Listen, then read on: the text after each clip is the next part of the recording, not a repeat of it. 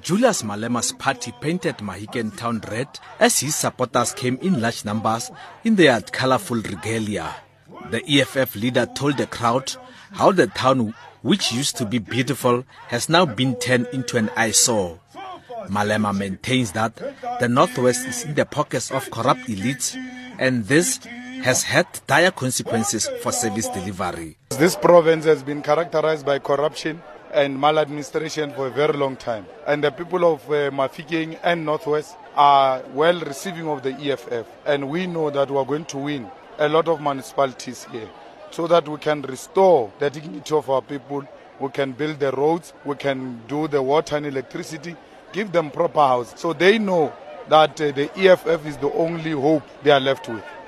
Some of the people who came to listen to Malema have expressed their trust in the EFF. Our present government is failing us.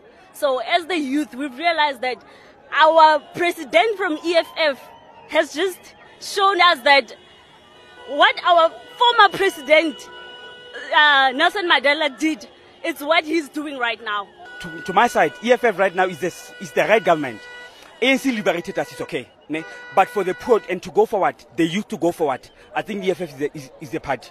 Meanwhile, Malema has also commented about the situation at the SABC regarding the resignation of acting group CEO Jimmy Matthews and the suspension and disciplinary action against journalists. He says his party will not join those who are fighting for their own agenda. Today, everybody says Cloudy must go. We agree with them. But they are saying so because Cloudy touched white people.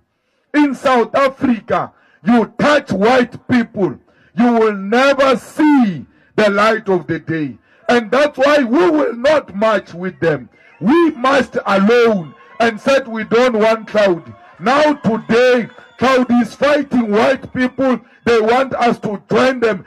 We will never join you in an agenda that seeks to perpetuate white supremacy. The EFF will end its campaign trail at the highly contested Rustenburg municipality in Marikana and surrounding areas. The party has a majority of supporters around the Rustenburg mining areas, especially since the 2014 Marikana massacre. I am Patrick Dintwa, reporting in Mahikeng.